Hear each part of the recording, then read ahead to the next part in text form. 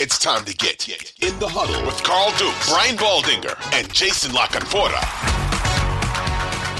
Gambling is more prevalent. We know that. The NFL is in bed with, some of these gambling agencies, or at least, sports betting, entities. But the idea for a player to say, hey, I'm going to gamble on the game. And Baldy, you've been around this all your life. I don't understand how this continues to happen when it's pretty black and white. Now, if you're just telling me guys are going to break the rules and this is what's going to happen and the league is going to have to deal with it, okay. But if I'm a player who's making multi-millions of dollars, why in the hell am I thinking about gambling on the game knowing the consequences that could come with that? And so I'm a little perplexed by it. And when I see these guys and their names pop up, I go, you idiot. You're an idiot, because it makes no sense. And so I'm curious to know where you're at as a former player, and then what guys around the league, especially in the league office, are saying about this, because this is not going away, Baldy. As a matter of fact, I think you're going to see more of it. I do too, Carl. And look, as an employee of the NFL, it's very clear to me what the rules are. And I don't in any way, Carl, I understand we all got this device and anybody can gamble on this device. You got the Belmont coming up in New York this weekend. Let's put $20 on a horse. I get, that's not happening to me. And I understand, it's very clear where I stand, even on certain podcasts or certain entities that want me to come on or represent, a gambling house or whatever. I remember PointsBet came after me years ago, and I'm like, can't do it. It's very clear. So I don't want to even go near the lines on this thing. But I do think that the players like Calvin Ridley, okay, that was headlines. This is what happens when you do this. It's headlines. It's got to be talked about in the hallways and in the locker rooms. And then Detroit happens. Then Isaiah Rodgers with the Colts happens. And I'm always throwing Isaiah Rodgers out there because his name is out there right now. And he's sort of defending his position in Indianapolis. But it also must be clear, Carl, that when they're sitting down and talking to these players like they do every year in training camp, and here comes the NFL security coming through or the gambling policy coming through, and you're sitting in that team meeting room and we're saying you can't go to a sports bet. You can't get on your device and make a wager on tonight's NBA game, et cetera, et cetera. It must not be clear because these guys are doing it. So that's one thing. It must not be explained clearly. Now, I believe this training camp, there's going to be a huge emphasis. I don't have to ask the NFL, Roger or Troy Vincent or whatever, what we have to do differently. You put a team in Las Vegas, there's a lot of temptation there. You're a Las Vegas Raider and you've got all those casinos right there. Okay.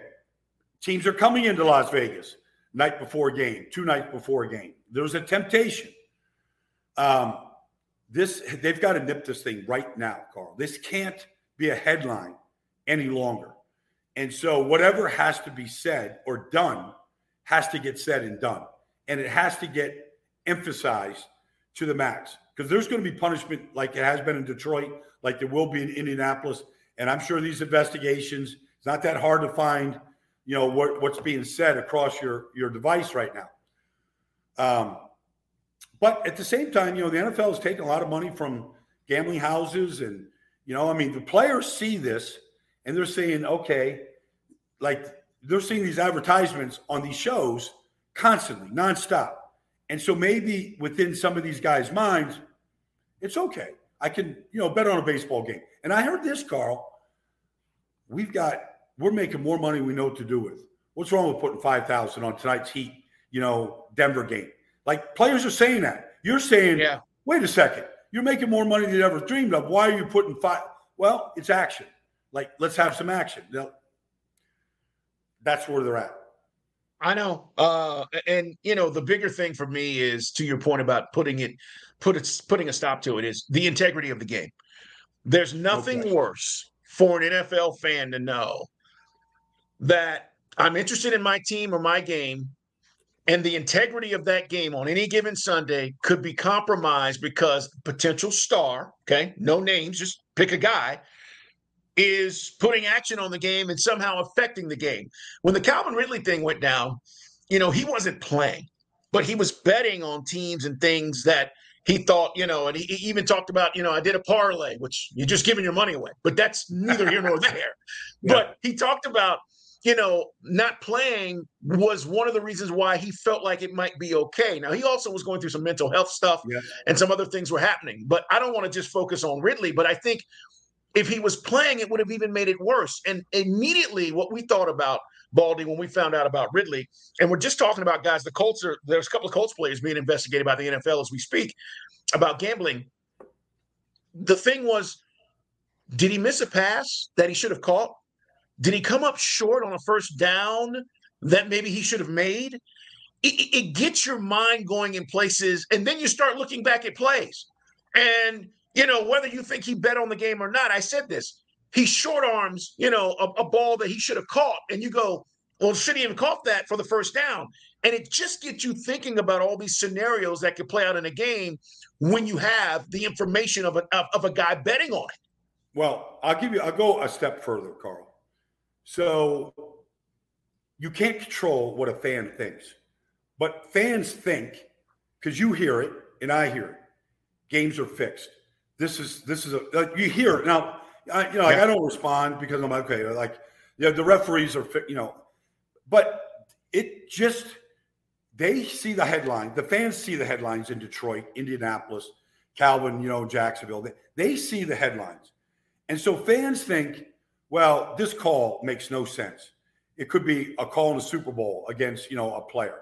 And they're like, it's like the NFL can't allow that to creep in, where fans think this stuff is fixed. I'm just using that word, but they say that, Carl. Like, I see it, you see it, you hear it, and you're like, no, you can't do that. It's impossible. But you don't want that to seep in to the conversation of watching these games on Sunday.